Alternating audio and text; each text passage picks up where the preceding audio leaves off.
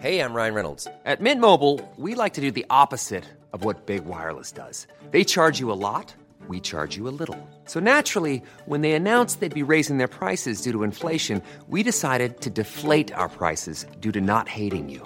That's right. We're cutting the price of Mint Unlimited from $30 a month to just $15 a month. Give it a try at mintmobile.com/switch. $45 up front for 3 months plus taxes and fees. Promo rate for new customers for limited time. Unlimited more than 40 gigabytes per month. Slows full terms at mintmobile.com. There's never been a faster or easier way to start your weight loss journey than with PlushCare. PlushCare accepts most insurance plans and gives you online access to board-certified physicians who can prescribe FDA-approved weight loss medications like Wegovy and Zepbound for those who qualify. Take charge of your health and speak with a board-certified physician about a weight loss plan that's right for you. Get started today at plushcare.com/weight loss. That's plushcare.com/weight loss. plushcare.com/weight loss.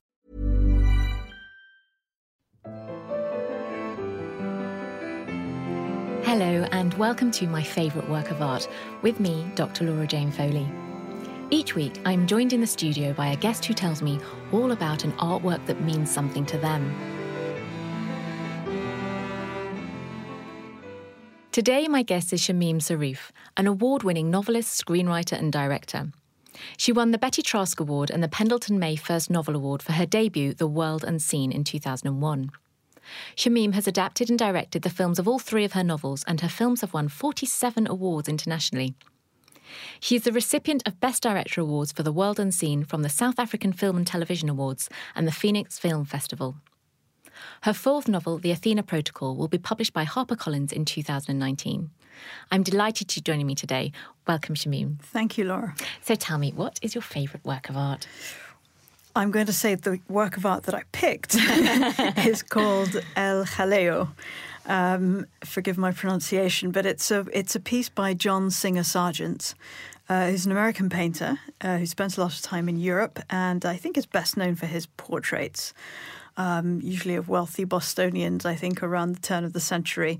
But El Jaleo is a beautiful painting of his that I first came across when I was studying in Boston back in the day, doing my master's, and it's housed at the Isabella Stewart Gardner Museum there. So, for the benefit of listeners, can you describe it for us? I can. I hope so. It's really stunning. It's about 12 feet across, and it's a painting of a flamenco dancer who's foreground, leaning into this beautiful dance. And ranged along the wall behind her are musicians, one of whom has his head thrown back in sort of an ecstatic feel to the music, and also a couple of, I think, other dancers probably, who are just probably little flashes of colour in this painting. It's almost monochromatic, but the light effects in this painting are amazing and super dramatic. It looks like it's lit from below, as if the dancer is sort of dancing in footlights or something like that. And it creates this massive shadow effect. And almost half the painting, I would say, is just the textured back wall of this place where she is dancing. And there's just something stunning, I think, about the shadow play of the long shadows cast onto the wall of the dancer and the musicians, and the light and dark within the piece entirely. I think it's just dramatic, it's exciting, and just from the light and just from the sense of movement, to me it creates a sense of that passion that you get in a great flamenco dance. Definitely. I mean, it's hugely dramatic. It's hugely evocative as well, and you can feel the movement. I mean, just looking at the image, she's off centre, the main figure, and she's leaning back, as you say, and you can almost hear the rustle of her fabric as she's swaying around in time to the music. And in the back as well, there's a chap with his hands so closely together in just about to clap. And it's just a really, really powerful image of movement, of music, and of that ecstasy of being lost in a moment, isn't it? Exactly. And I think it's that power that art and storytelling has for all of us that's always fascinating to me. And I think you see a little bit of that there, you know, in the reactions on the faces of the people around as well, and on her face, in fact, because there's a lot of eyes closed and moments that feel like almost rapturous within that, which I think is wonderful. It's filmic, isn't it? It's cinematic and interesting. I don't know if you know this, but John Wayne used this image as an inspiration for him in the Alamo film. I didn't know that. Well, actually, I've got a little still from the image. There you go. So there's a still, and I'll put it up on Twitter as well when the show goes out. Amazing. And it's a still from the Alamo, and it is absolutely person for person, prop for prop, a recreation of the El Alio painting by John Singer Sargent.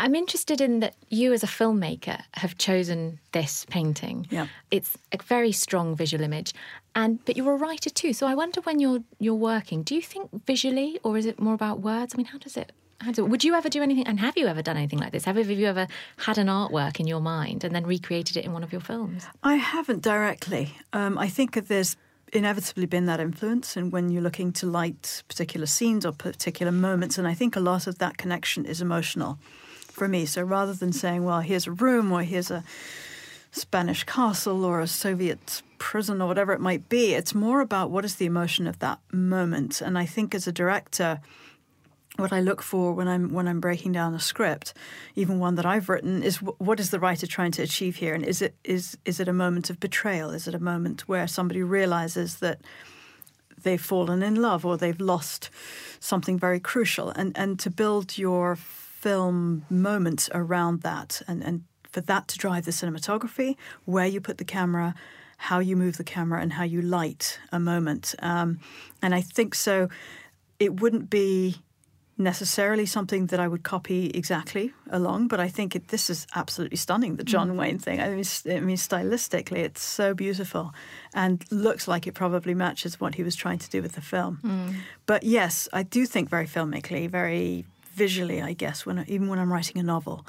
I think I always have done, and that's probably why the progression from telling a story in a novel and then a screenplay, it made sense for me to then move into directing as well. What is your background? Did you enjoy art growing up? Was it something in your family? Were you encouraged to go to galleries and museums? A little bit. It was something that I was just naturally drawn to, I think. And by the time I got to university in Boston, I was really into the idea of going to look at paintings, to spend time in galleries. And I think part of that was just having the nature of a writer, where I liked to spend time on my own. I liked to absorb beautiful things. It didn't matter whether it had a direct correlation to what I was thinking about or working on. But I think there's an element of being inspired and being surrounded by things that can inspire you and trigger different ways of looking at the world.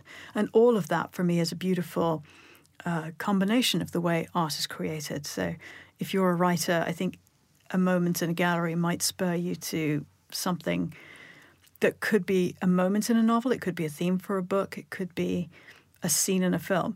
It's almost impossible to separate all those strands. But I think if you work in any kind of artistic or creative field, it's just a fabulous thing to be able to draw on all of that talent and all of those exciting views and visuals and ideas that have come before you, and to bring that into your own thinking. So do you remember the first time that you saw this? So you were a student in Boston, but do you remember coming into the room where it was displayed and seeing it? I do, actually. And I just heard about the Isabella Stewart Gardner Museum by chance. It's small. I believe it was once the home of Isabella Stewart Gardner, who's a great patron of the arts.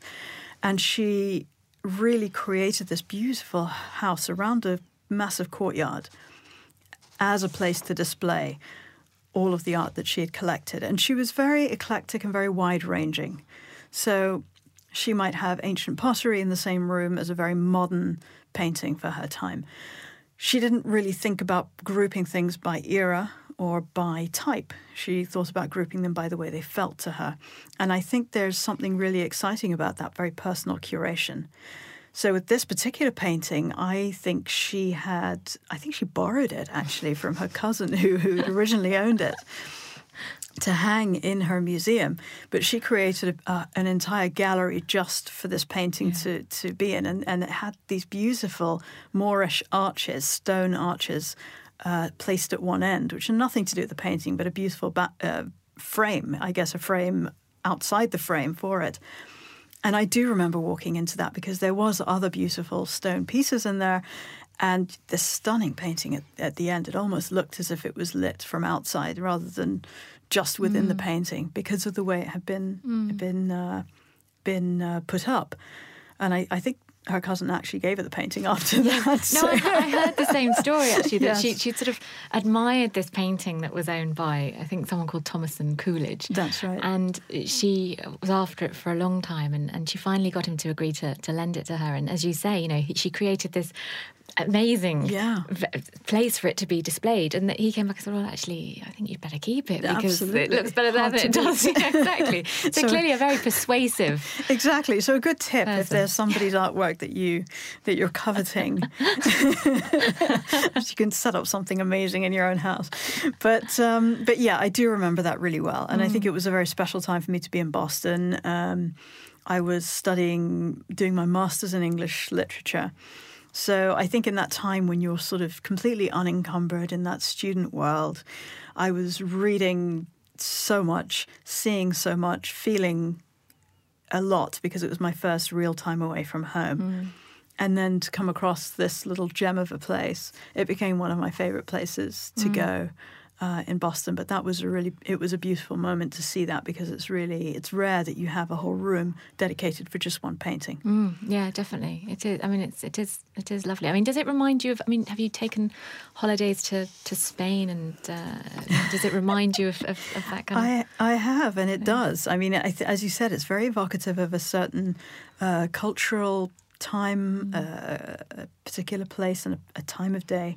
But I have been to Spain a few times, to Madrid. We had the opening of Despite the Falling Snow in Spanish, though, so we went off to go and see that, dubbed in Spanish. And on the arts side of things, we also did a screening a few years ago in Bilbao. And it was a festival, and we were thinking, should we go, should we not go? And I said to Hanan, my wife, I would love to go, if only because of the Guggenheim there. And, I'd love to go see it. So we book and we go off, and the screening is on a Sunday night, and we book to go back Monday evening, so we have the day. And we do the screening and the Q&A. And to my horror, I found out that the museum was closed on Mondays. So we'd come all that way and we weren't able to see it. So they were doing the Q&A and asking what we thought of Bilbao, and I mentioned this.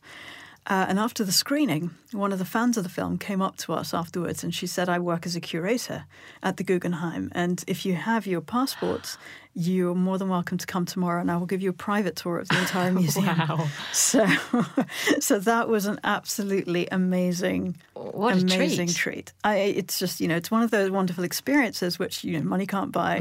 And it was just great that the fact that she happened to be there for the film and loved it created this way for us to go and enjoy some amazing art there. So what did that feel like, being on your own in such an amazing museum? Oh, I think I could get used to it. I think I should always see museums in this way. But no, it felt like a privilege, because you have all the time and space to look at every piece of art. On top of that, she was very kind about taking us around and having a couple of other people come and explain things to us. So it really felt like one of those once-in-a-lifetime experiences, really. Just returning to the painting, have you returned to see it? Is it something that you go and... I haven't, but I haven't been to Boston in many, many years. Which is weird because I travel a lot, but I think... once you have kids and you have, when I do travel to the States, it tends to be occasionally to New York and primarily to Los Angeles for work.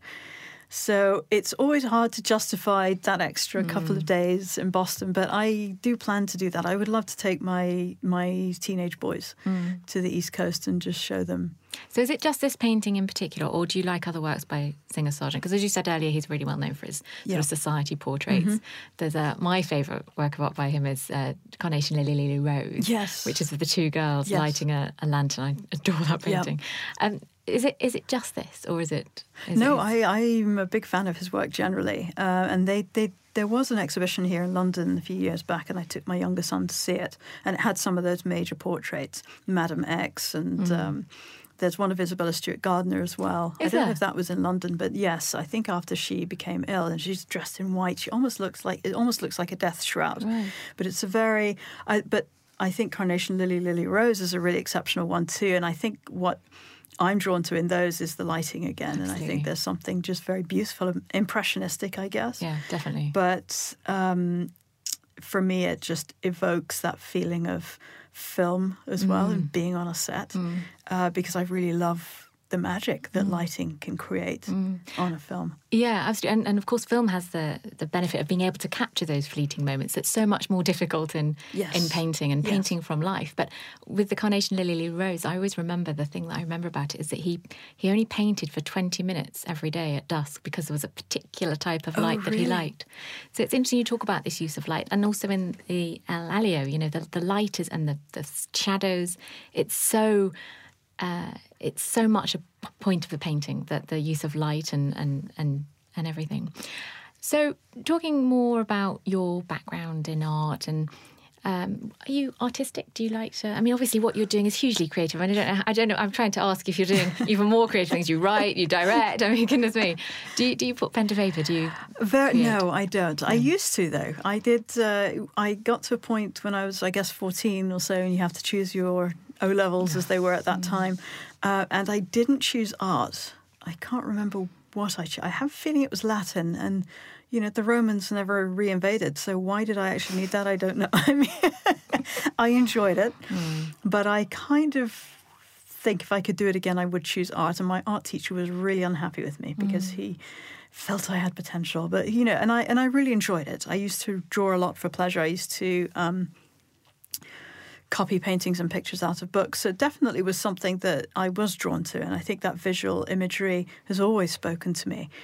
But I haven't done anything about it recently. There are a couple of things. That is one, and then the other is music. And I love playing the piano.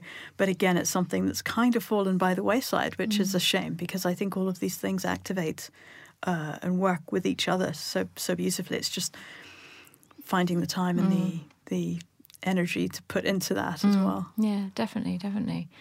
There's lots of music, obviously references in El Alio. There's 2 guitars on the wall, guitars playing. I mean, maybe that's one of the reasons why you're drawn to the painting, do you think? I think it is, actually. I never thought of it till now, but I think it could well be, because I do find music really a big part of my life. I mean, I know a lot of people will say that, but it's a big part of how I work as a writer as well, even for novels. I generally always have a music playlist going for films and for novels.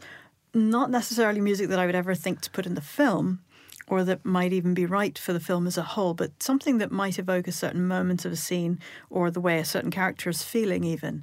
And I will put all of those together, and then usually of a morning when I get up, I'll go for a run, listen to that if it's something that I'm working on, and by the time I'm back, usually there's something germinating so that when I get into my writing cabin, it's not just facing a blank screen in a vacuum. So you have a playlist. Do you have a sort of scrapbook of paintings? Would you do the same thing for art, or is it? Yeah, I have done art and photographs. So I'll also find, for example, there's a movie that an independent film that I'm working on that I'm going to write and direct called Polarized next summer, hopefully. And I've already started sort of, I'll end up clipping out paintings, photos, landscapes. It might just, again, be a lighting effect, something like that. So that will, it could be, for example, I would, take a clipping of this, of El Alio, just to say, okay, I really love the way that light hits the skirt, and that made me think of this scene. But it might be, a girl in a farmhouse, but it's just that we need to see only this part of her and the sunlight coming in through the window. I think it's important because you can verbally speak to your team, especially in film, but it may be interpreted slightly differently. So when I work with my cinematographer and production designer, I think it's really important to have visual references for them because it just makes it so much easier than saying, oh, I see this really brightly or really impressionistically, because that might mean different things to different people. But if you can give them 3 or 4 visuals, I think it's so much better. So I do start to collate those all along the way. So you're tempted to do a John Wayne and recreate I am so very tempted to do a John Wayne. It's so exciting, isn't it? I think it's thrilling. I'm absolutely astounded by this. I've got to go look up the film now and see how that fits into it. But I think it's fantastic. Brilliant. Thanks so much for coming in, Shamim. Thank you very much, Laura. Today we were talking about Elalio by the Impressionist painter John Singer Sargent. Sargent was an American artist who spent much of his life living in Europe. He was born in 1856 and died aged 69 in 1925. During his career, he created around 900 oil paintings and more than 2,000 watercolours. Elalio was painted in 1882. The painting measures nearly 8 foot by 12 foot. Sargent was inspired to paint the large canvas depicting a Spanish painter by a 5-month trip through Spain and North Africa in 1879. It is one of Sargent's most famous works, and as we heard on the programme, is on display in the Isabella Stewart Gardner Museum in Boston. If you would like to see the work of art we were discussing this week, or carry on the conversation further, you can find me on Twitter at Laura Jane Foley. And if you want to discuss the show, please use the hashtag #MyFavouriteWorkOfArt. The show was recorded at Wise Budder in London. The title music is Blue from Colours by Dimitri Scarlato. I hope you'll be able to join me next time. Goodbye.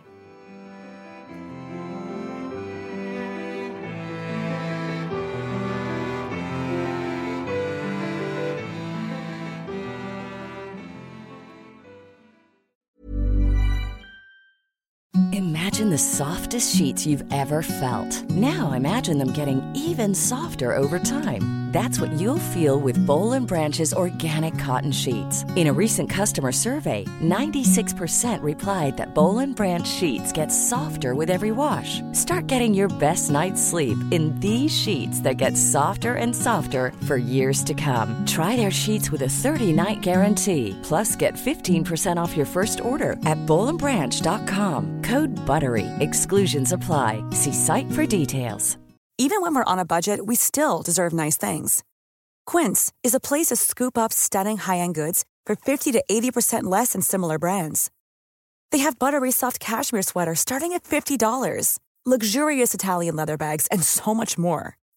Plus, Quince only works with factories that use safe, ethical, and responsible manufacturing. Get the high-end goods you'll love without the high price tag with Quince. Go to quince.com/style for free shipping and 365-day returns.